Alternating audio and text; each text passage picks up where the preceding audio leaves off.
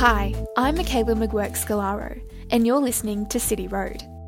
The 2022 Festival of Urbanism has provided us with some fantastic panel discussions on the threats and opportunities facing our cities.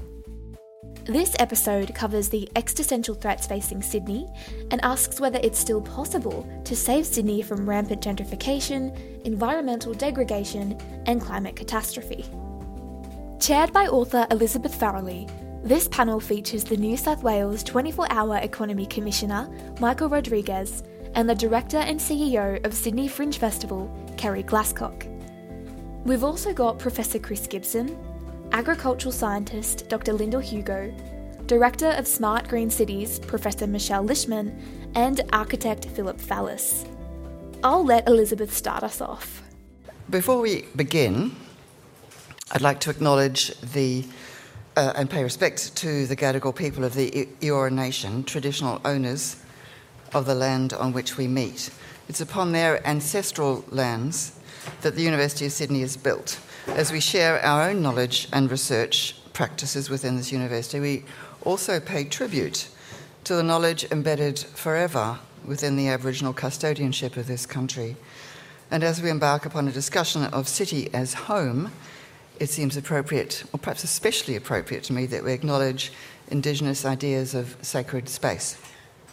The idea for this event, Saving Sydney, evolved as a kind of riposte, in a way, to my most recent book, Killing Sydney, The Fight for a City's Soul. Killing Sydney is a sort of broken-hearted love song about the way we've betrayed the intrinsic beauty of this place in its fabric, as well as its natural setting. We hope that tonight's Saving Sydney discussion will germinate a new set of ideas to remedy some of that destruction and set about putting Sydney on a new and more positive path for the future. First question then is for Michael. You've said, and I paraphrase here a little bit, the couch is my enemy. I think this is a bit slightly paraphrased. I don't care whether it's the beach or the opera, just get out there. Clearly, our world's biggest houses, with pools and home theatres and so on, militate against that just getting out there impulse. There's a sort of inverse relationship, arguably, between house size and community engagement. So my question for you is, in futuring Sydney, I've invented a new verb there, do we need to limit house size? I think it's a consideration, and one that policymakers everywhere can fight over, really. There is a correlation, I think, and oftentimes people look at Sydney in comparison to London, New York, and one thing that you can identify there is that in Sydney it's a real estate-driven market for many people, and it's sort of sprawled out across a great territory now, and it's seemingly boundless is the rate of development. And I think that so much emphasis then goes into an investment in your dwelling, and then the best businesses of the world know how to make advantage of that, which is the magnetic pull and 2 clicks to stay in and how many clicks does it take to go out. So I'm not here to recommend everyone downsize, but I guess partly the role for me is reminding people of what a great city we have, and really, and an acknowledging country myself, it's a role across the Eora. And if you look at Sydney as a city, one thing you can say is that it's blessed with amazing topography, from beaches through to mountains. It's the longest continuing culture on the planet, and it's also the most multicultural city in the world. So there's 3 ingredients for really rich storytelling, and I think that the bit that we tend to focus on, maybe a little bit too much, is the area that's sort of 5 kilometres from where we're sitting tonight, and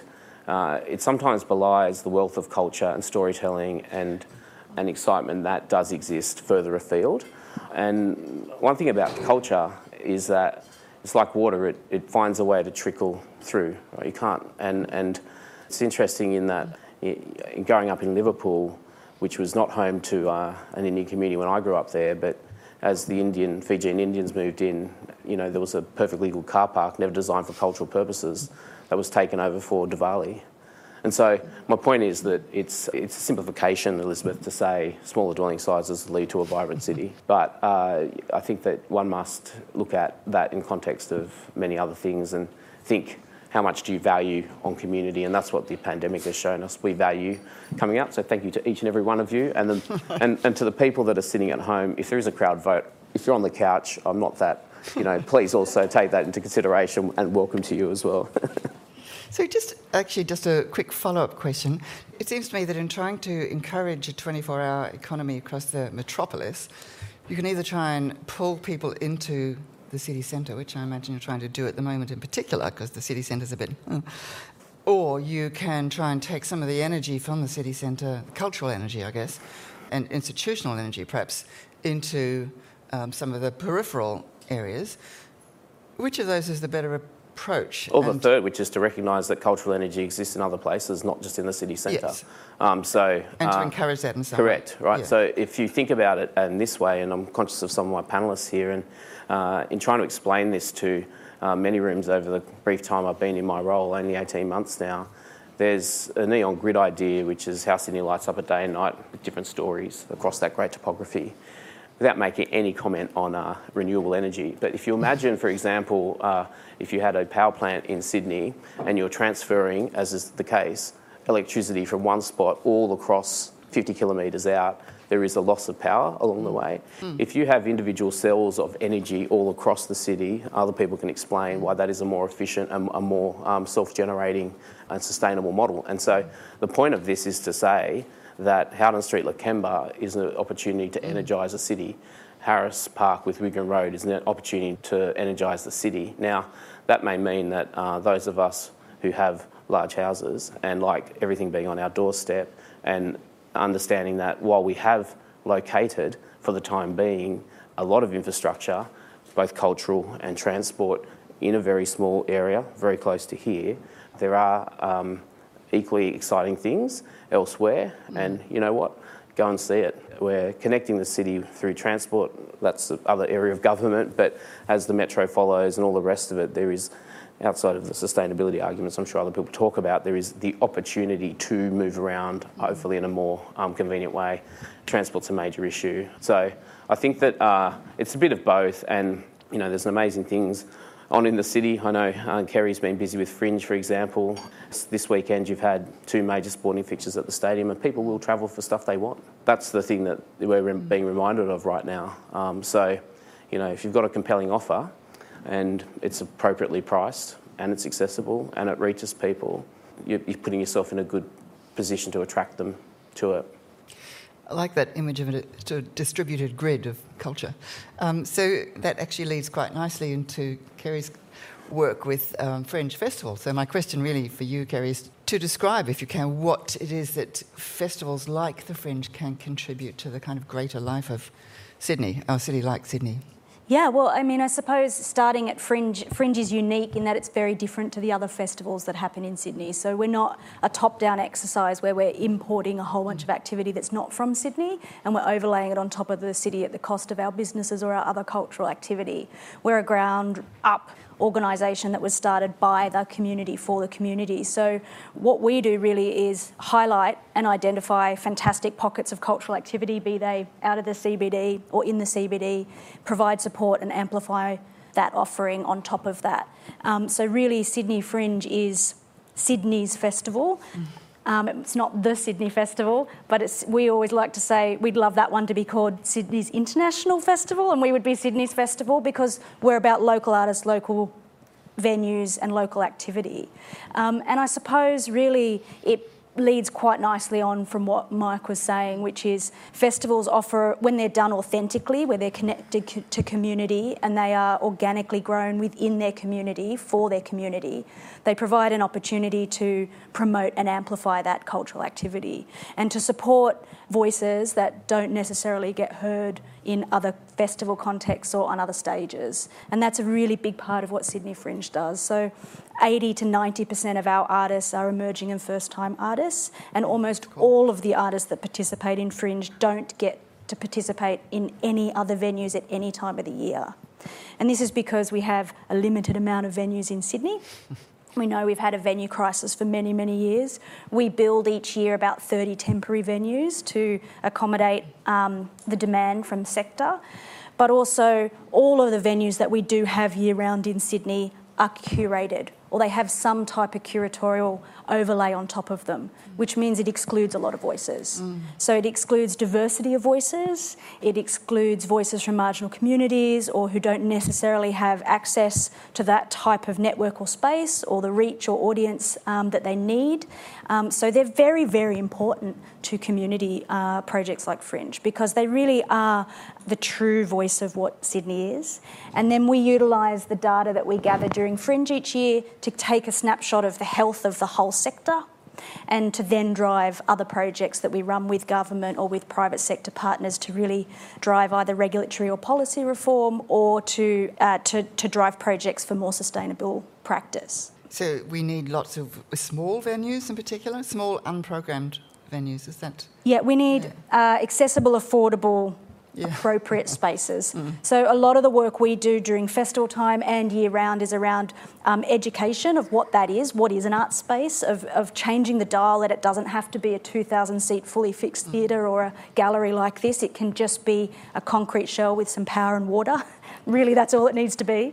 A lot of the work we do is around identifying those spaces and supporters of space, either landowners or property developers, of how we can access that space and making connections for cultural community to use that space.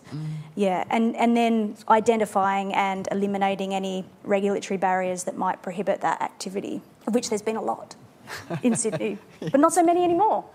That's lovely. I love that idea of lots of little things happening all over the place. I wonder whether, I'm sure you've thought of doing, funny little events in funny little pockets all over the place, which actually kind of segues to my question to Chris, who the last time we spoke, in fact the only time we spoke, you said you used that lovely phrase, pockets of joy in a city, and I think you said something about, for example, unsolicited bids in Sydney, which have been such a nightmare in planning, which produce things like the casino, obviously, but I think you were blaming such unsolicited bids for the destruction of Sydney's pockets of joy, which I think is a really interesting thought. So it's not just about, the unfair use of public waterfront land, which is bad enough, but also this destruction of particular spaces. So do you want to talk a wee bit more about that? I think that's a really interesting idea. Yeah, sure. So for my sins, I am both a musician and a geographer, so I can inspire you or bore you in equal combination. But we use a variety of mapping methods in our research where we interview people depending on the project, and we've had a lot of projects which have been interviewing creative workers. So we get to ask them about their lives, their livelihoods, the spaces they use, whether they create at home, whether they access unusual venues or feel locked out of traditional venues, the rehearsal spaces, the dirty, noisy industrial warehouses that have been reoccupied since the big manufacturers have gone, but have now been predominantly housing this kind of really interesting kind of eclectic mix. And we can put that information together basically in a map format where you can see things on a map and you can hear people talking about them and so forth. One of the things we really like about doing that kind of research is it brings to light and makes visible that which a planner or a big data system of analysis can't reveal, and that is the actual stories and connections that people have to their places, whether it's their backyard, their home studio, their the dirty workshop down at the bottom of the street that has a car yard but also a sculptor next door and those sorts of things. And unfortunately, one of the things that we've encountered in the work, which has often become, without us trying, quite controversial because we've been providing evidence about some of these pockets of joy in places that are destined to be redeveloped into pretty bland and pretty major developments, and that kind of is a hiccup in the development system. We've really discovered that there's a kind of lack of sensitivity, if you like, to the grassroots, to the ground, to what's on the ground. So increasingly, the planning system, the way in which things like unsolicited bids work, they're guided from the view from above. It's as if there is a kind of, a kind of plan for a precinct of the city, which doesn't really take account of what's actually happening on the ground. And so a lot of those, it was really quite shocking in one case where we were providing advice to the New South Wales government and realising that not a single study had been done actually in a precinct which was due to be redeveloped with a really substantial $1.6 billion redevelopment. The modelling on the employment impacts, which was the closest thing that came to it, was done as a desktop study looking at floor space ratios, the amount of employment that's generated from industrial land as opposed to commercial land, and then it's modelled upwards from that to suggest that X amount of jobs would be displaced or gained through this particular project going ahead. Nobody had invested in actually hitting the ground and talking to the people in those factories or workshops or venues or whatever it is. So I think there's a kind of an issue here actually about forms of expertise and what kinds of knowledge actually flow into the decision-making process in the city. So there's a kind of a hidden story here about the tragedy of Sydney, but also the joys of Sydney, and it's in process actually.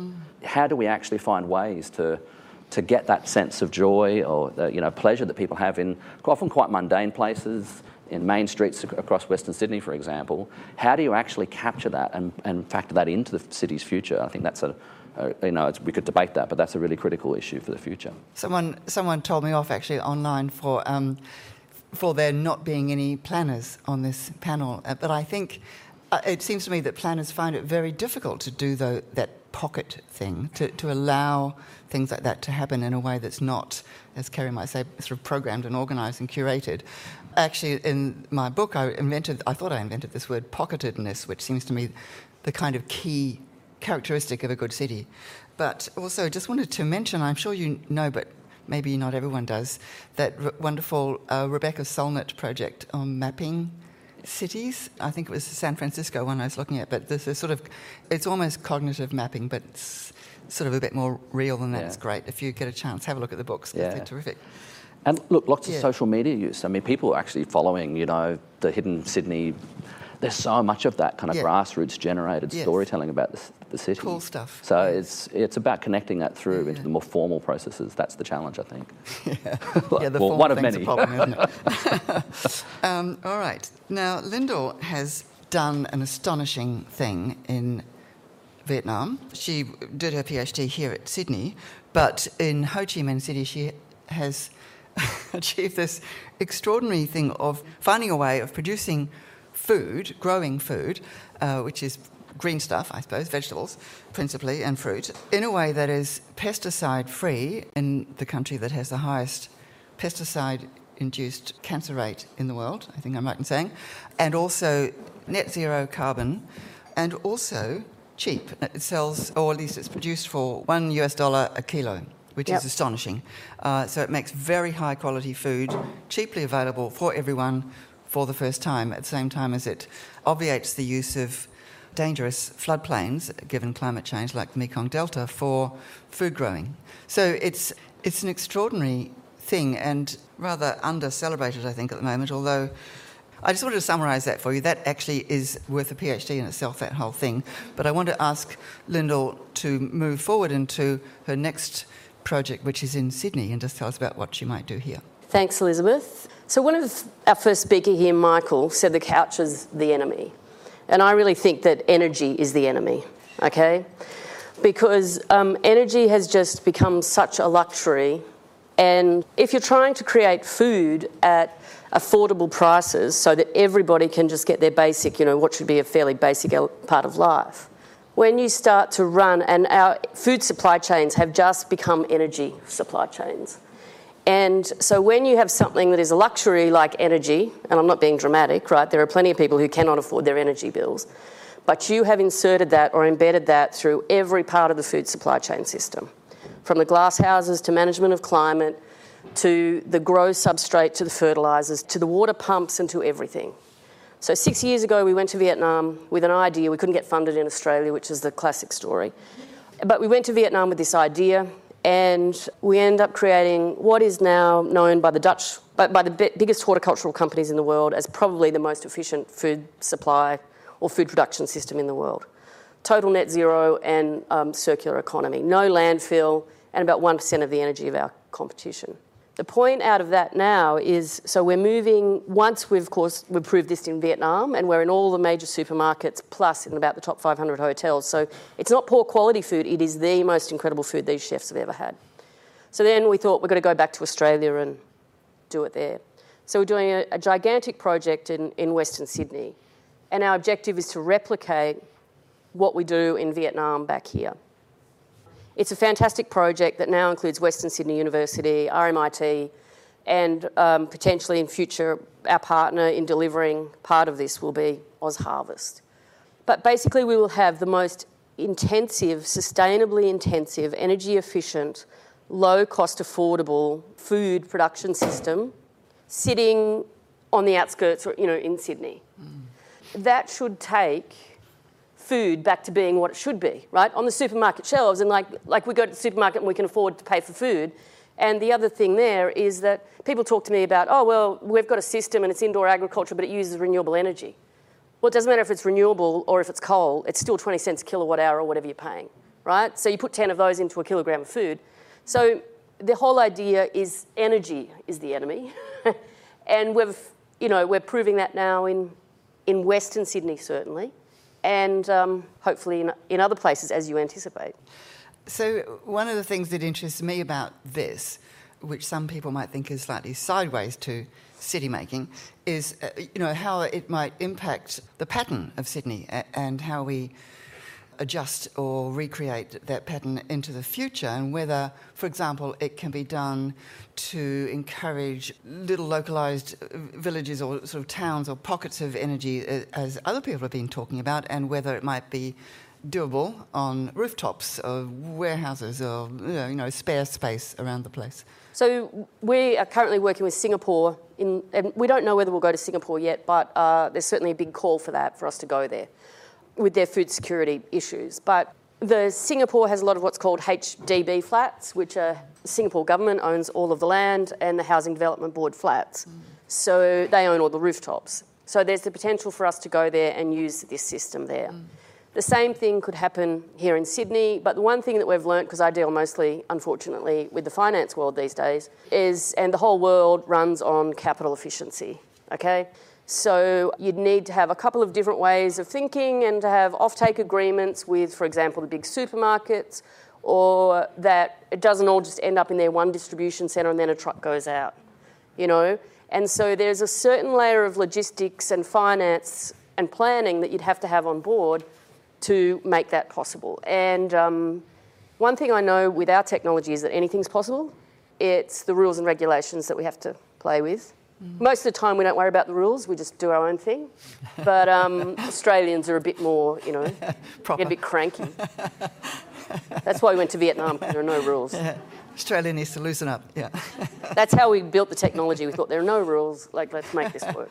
That's great. So that also connects quite neatly to my question for Michelle, which is your life really is dedicated to urban greening, which is great because it has all the benefits that we know about. It lowers urban temperature, absorbs carbon, enhances amenity, and so on. And yet, I think for many people, the idea of greening cities still implies sort of big backyards, bush suburbs and open spaces, which is sort of running contrary to density and stands at least potentially to take us straight back to car-dependent sprawl. So I suppose my question is really intense urban greening and density compatible in your view?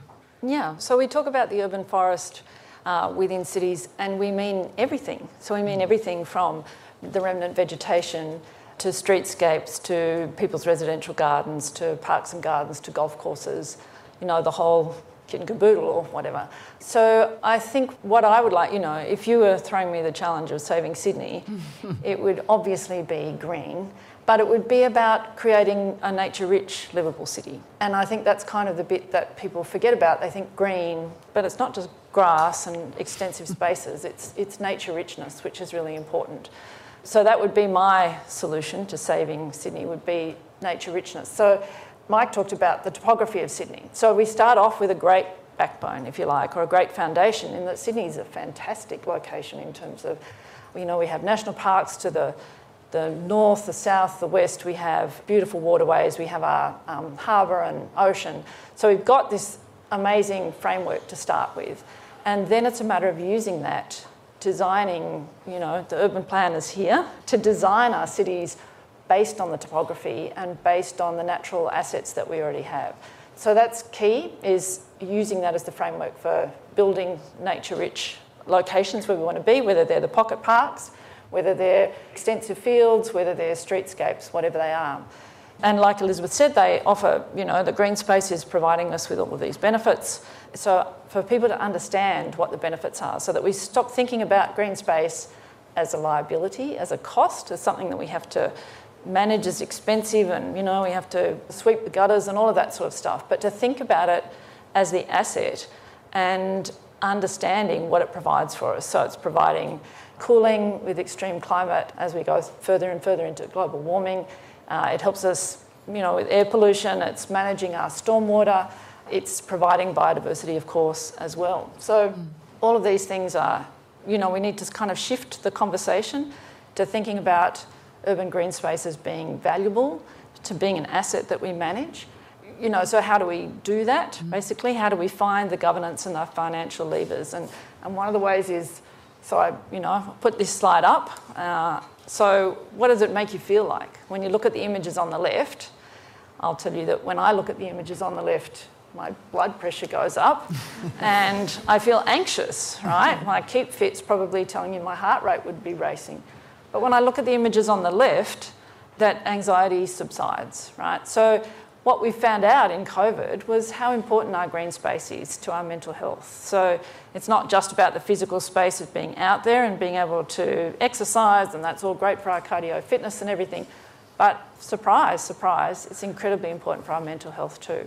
So finding ways that we can help people understand all of the benefits of urban green space, whether you live in the inner city or whether you live in the outer suburbs, we can use green space in different ways, all the benefits that it provides, but then we need to find the governance and the financial levers to make it work. And I think that's the huge challenge for us. Yeah, not to mention persuading the politicians of those values. So, Philip, I think of you as kind of Mr. Public Sydney in many ways, because you've spent a lifetime teaching, drawing, designing, writing about and helping to govern the complex lacework that is Sydney's public spaces. You've also argued that to limit Sydney's overall footprint, in effect to create a city wall or a city boundary beyond which, not. It seems to me that the habit in Sydney when space, particularly when sort of push comes to shove and space becomes contested, is to deprioritise public space, and in particular, of course, green space, and devote it instead to casinos, for example. So we have parks becoming stadiums, streets getting built over, and so on. How do you think we need to govern this public-private balance thing in Sydney? Well, I think we need to have a much richer conception of the city. So I would say that we're living in the era of the great privatisation. Certainly you can say with confidence it was well underway in 2011, but really it started in the 1980s, and it sort of obviously overlaps with neoliberalism and Thatcher and Reagan and the like, but in fact there's homegrown versions of it. And I think when you look at the growth of Sydney, it's really, to coin a phrase, rooted in development and real estate interests, because that is the agenda that's always put. And when you look around the inner city, for example, let's look at Barangaroo, which you've mentioned, unsolicited proposals. I mean, actually, where is the public agenda at Barangaroo? I've seen certainly the complete erosion of public space. Every street's got a car park underneath it. The casinos hog the foreshore. There's this thing which I call the cultural void at the end, which is sandwiched between a car park and a fake headland, and they still don't know what to do with it 10 years later. You look at Darling Harbour, which was actually built as a public project in the 80s, but actually has been re-demolished, and you'll be demolishing it again in 30 years' time, actually as a private project. You look at the fish markets in Blackwattle Bay, you look at White Bay across the water, you look at Central, you look at North Everleigh, and you look at Waterloo Metro. The agenda is always real estate. So what public elements are brought to those places, even at opposite White Bay, Blackwattle Bay, the fish markets is actually a commercial entity. $729 million worth of commercial entity. The football stadium even is thought about as a venue for rugby league. And I remember James Warwick saying that New South Wales is the rugby league state. That's sort of an awful, awful culture. But it's not just the city centre. You look more broadly, you think of this great sell-off of public housing. You look at Sirius, you look at particularly Millers Point, you look at what's actually happening by subterfuge in Glebe. The threats to Woolloomooloo were raised the other day. Certainly the Waterloo estate, where it's going to be, half of it flattened and 28 extra dwellings, public housing dwellings, when you're going to get 6,000. But you can look further afield. You can look at Cumberland Hospital. You can look at all the metro lines, which are sort of the Trojan horses of development in a way, rather than being thought of as a public agenda which is enriching and connecting the city. They're actually thought of as development opportunities and conceived as that by New South Wales Treasury, and we've got to point the finger at economists, not just planners. But when you think about all those metro stations, what theatres are proposed? What venues? Where's there a library in one of those places? Where's there a pool? You can certainly point at those things being put into Green Square. And you can look at the whole necklace of public elements that have been put into Green Square, all funded by City, $1.2 billion worth of public space and public facilities. But that whole equation is lacking, not just in Sydney, I'd say across Australia. And so I really call that a lack of public imagination. There is no ability for government to actually conceive of public goods, conceive of urban green space, conceive of a better way of doing it, conceive of a local economy, conceive of, in fact, I was in Harris Park last night. I mean, that sort of happened despite everything. Yeah. And it's absolutely amazing. And it sort of can't be instituted. It's sort of the genuine dynamic of the city, and the developers always claim that they are the dynamic of the city, and they're not. And what we've really lost is public agency to support the city, and we need to get it back. That seems like a very good moment to invite questions from the audience. Yeah. So in my professional life, I've made a lot of the assumptions that some of you have stated to be obvious truths. So, for example, that culture and street life in the dark is a good thing, that urban greening is a good thing. When I have very informally polled my parents, who are from a diverse background, if you were to ask them the same question about those 4 images and said, what do you think of the top left image? They would say it looks tidy, it looks like an orderly place to live. And yet when they come and visit me in the suburb that I live in now, they're always marvelling at the street art, at the free, the street libraries, and they can't seem to connect the dots about what makes a wonderful, vibrant place to live and what in their image is the city that they want to live in. So my question to everyone is, how are we bringing everyone along in Sydney, not just the educated elite, of whom I am one, along so that we are all on the same page about the kind of city that we want to live in, and we're not just kicking and screaming in our books, on our blogs, in our festivals?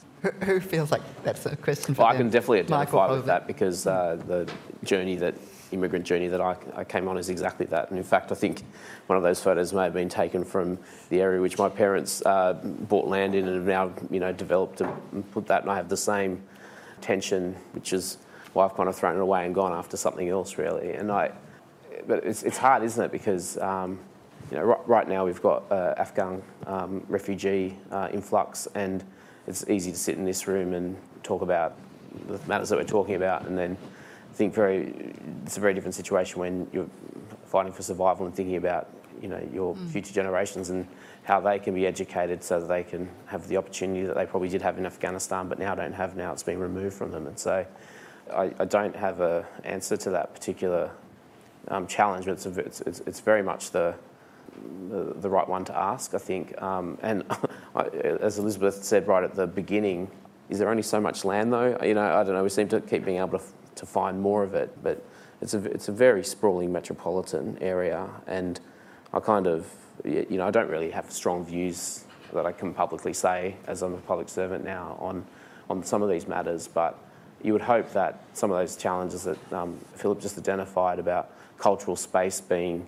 into the Trojan horse of the transport system gives people an alternative, and I think that's if you look at migration patterns from India now, in particular, India and China, by far the greatest influx, and the living conditions and ability for people to live in small spaces in those areas. Definitely, my mum came from Mumbai, which is 20 million people crammed into a peninsula. Is there a moment now to go, well, actually, bringing all these things together? And Lyndall, your observation on Singapore in terms of its food security issues is really going to sharpen the lens on it. So again, I don't know the answer, but it's a very good question. My view would be demonstration. Like, it's so difficult, isn't it, to articulate the joy and the magic. I mean, who would have thought 20 years ago that street libraries were a cool thing? Like, if you just said that and pitched it to government, they'd just be like, what's this? But it's risen from the ground, from community, and now it's all of a sudden a great thing. You know, I'm assuming you're probably living in the Inner West somewhere. I mean, the street art wasn't there until Inner West Council funded the Perfect Match program and just went, we're doing it. You know, so it's like, I feel like this is where the overburdens, like regulation, is a prohibitor to our cultural identity here, because for years our whole life has been shaped by regulation as opposed to regulation serving the will of the people in Australia. And so you really just need to create a fabric and a platform for people to be enabled to create the joy, because really then it's undeniable when you live and walk and work through it that it's great and fun and awesome, you know? Yeah. Like, but you can never prescribe that stuff. And this is the problem with this top-down exercise around building precincts or creating community. It doesn't work because the best communities come from an organic growth. And so really, as policymakers and anyone who has the ability to leverage any levers in government, it should be just about creating a sense of an enabling culture where we're not adverse to risk, because otherwise we don't know what the next great thing is going to be, whether it's a fantastic solution to growing food or whether it is, you know, street libraries or an amazing festival or a fantastic precinct. Yeah, and I think there's also a bit of a thread actually through a lot of the talks, which is, I think, actually sympathetic to a view of the city that's diverse, that's unpretentious, that's the vernacular, that's actually the local experience rather than an elite educated view of what we ought to do. So I think there is actually a kind of commonality across what a lot of us are saying here. The challenge is, I think, actually these questions of process. It's about, I mean, this is the ultimate real estate city, right? I mean, it is really, but it can be something different to that. It is something different to that already. So it is about that organic complexity, the everyday. You could find it down the creeks with the yabbies. You could find it at the BMX track out the back. You found ways to form bands in garages and 4-bedroom boring houses. So those things can and are and will be done. But it's about the extent to which that kind of vibrancy, that kind of vernacular is brought into a conversation about the city.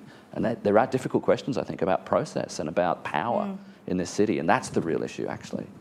Yes, and also I think about housing provision. We haven't talked about the obvious bleeping red issue of affordable housing, but if you could imagine a way of building houses that wasn't developer-led, that was actually about people being able to be involved in city making for themselves in some way, then possibly some of this stuff could start to happen organically. Thanks very much to everyone so far. It's such a great discussion. My question is around circular cities. So I'm wondering if you have what your vision is of how we can enable more circularity, particularly of all the stuff in all the households.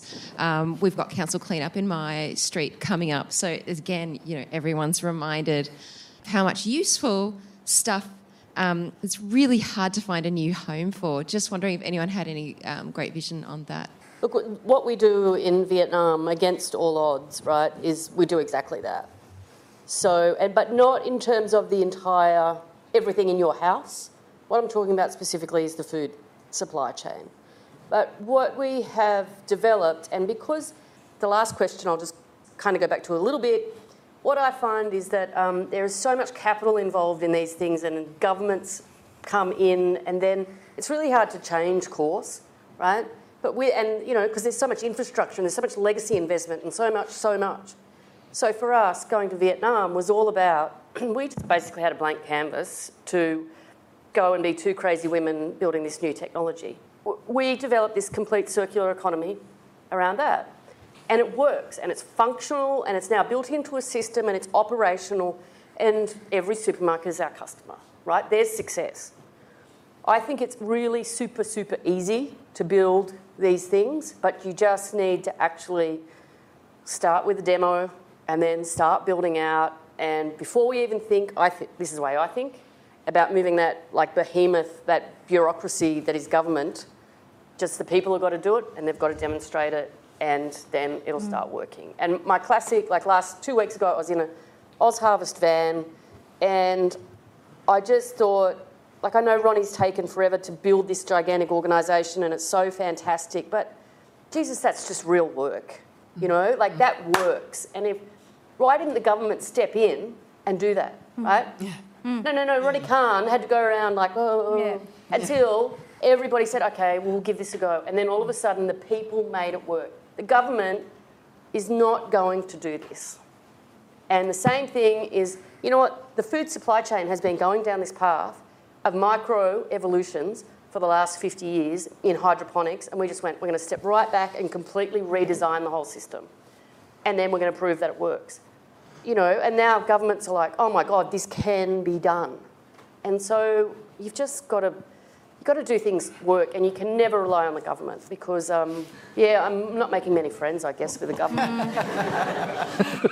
I hope there aren't many here. Do you think it depends on like a level of desperation or need or maybe poverty? Like, are we too rich and complacent to be bothered with that?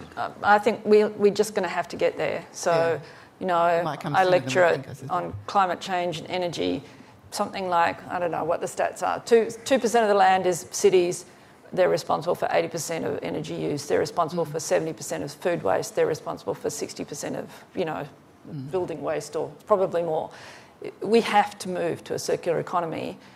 You know, we have to solve the energy crisis, and the only way that we can do that is to move to the circular economy. But we're too slow.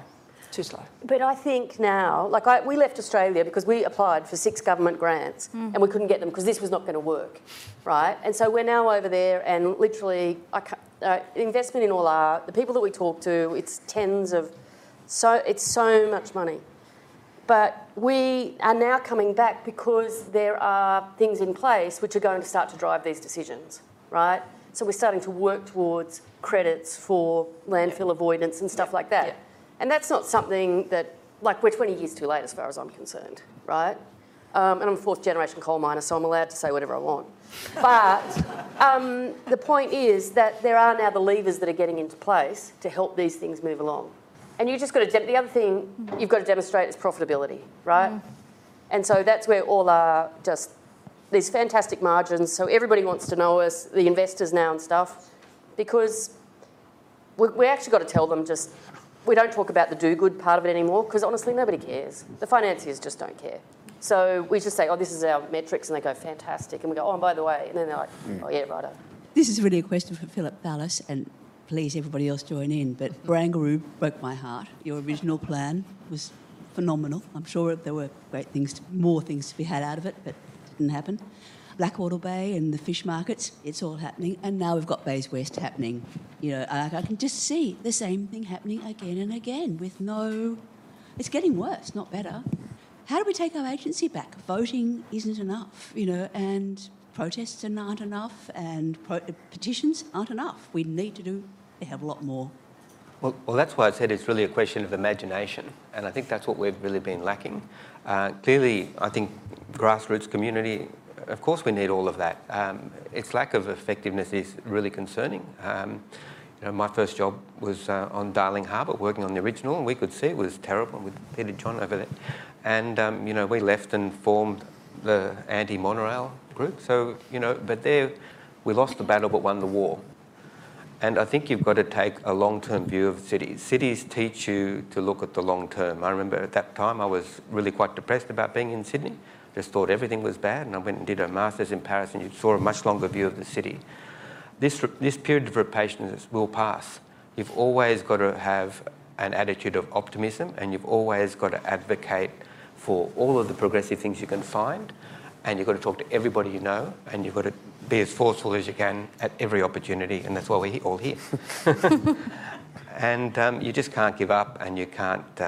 we only get one planet. Cities are actually the coalface, literally, of all of these problems, social as well as environmental. We have to fix cities all around the world. I think, too, that it is starting to change. I mean, maybe not fast enough, but I do think that for the first time, planning issues, development stuff is hitting the front pages. People are concerned, and community groups, I know most of them feel disempowered, but there's a lot of anger out there, and sooner or later it must become a real voting issue, I think. Yeah, I was just going to follow up, but I think you're absolutely right. And for me, let's think about the federal election that just happened, right? That was won and lost on many issues, but it was certainly about integrity, and it was certainly about how decisions are made by government. And, you know, we saw the Teal independents really change the nature of that election because they were seen to represent people who had genuine community concerns, and they wanted to really bring that to Parliament. And I think that this is the moment, actually, at state level and local councils and so forth. We need that transparency in decision-making in planning. So I think it is actually, it's not about planners the enemy here. It's about planners being empowered to make decisions that are actually on behalf of the communities that they're employed to represent. But there is a process problem here. But there's a moment, I think, of transparency. There's a kind of zeitgeist for that, actually. So we should seize that. I agree with both Philip and with Elizabeth on that. Imagine if you had a planning act that made the public interest its central plank. Wow. That'd be a shock. Thank you. I'm interested in the panel's view on our current system of land zoning.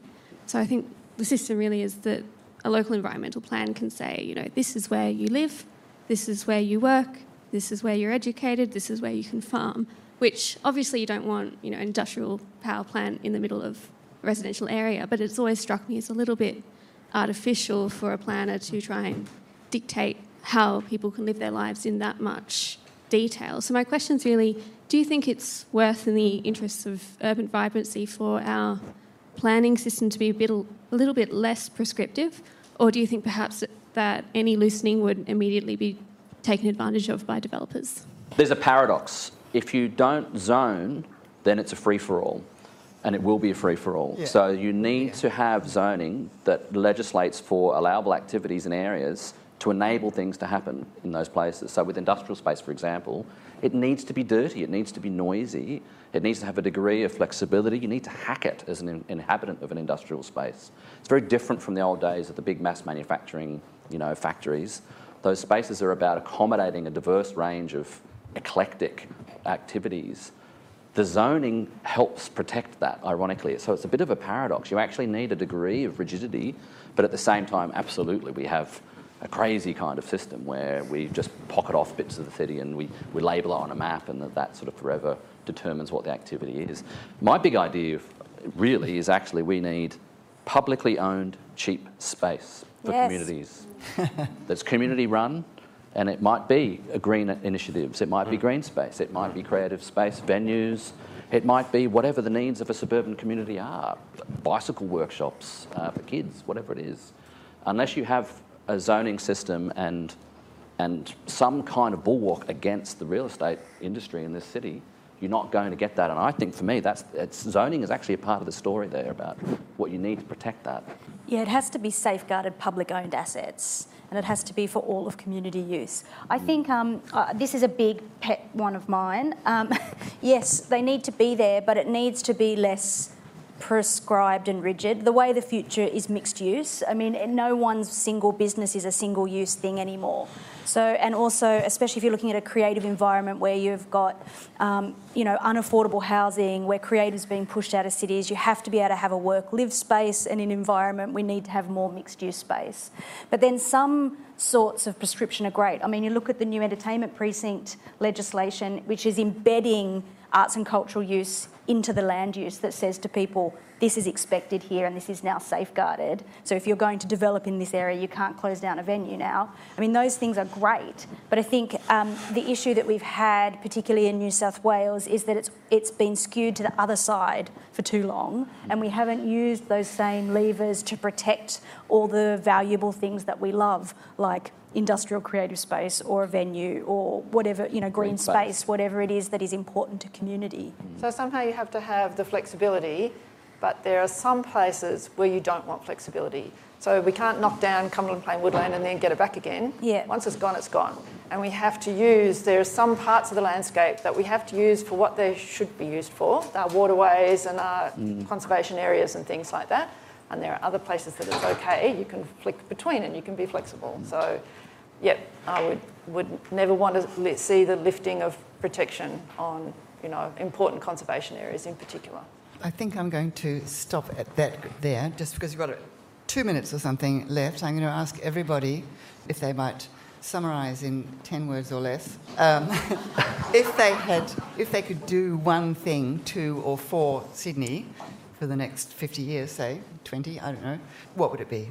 I think in the context of the discussion and conveying within government, as a champion within government, the value of social connection and having that factor into Treasury calculations. Yes. You do that, right, for us Do that, in yes. your time.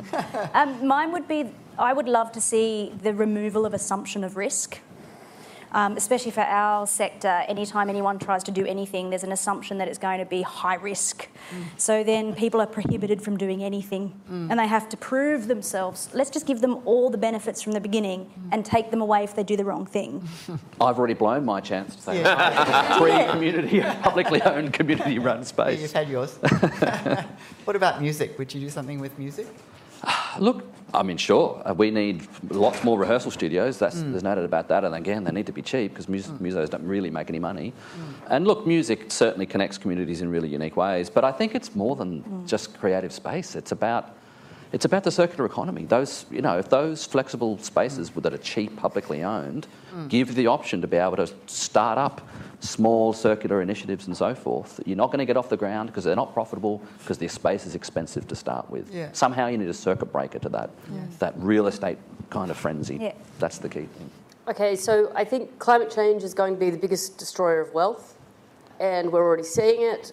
And what I think is that the discussion today, it's only going to get really much, much harder with governments trying to do, they will have to do a lot more, looking after climate change catastrophes, etc., and then still provide all of these services.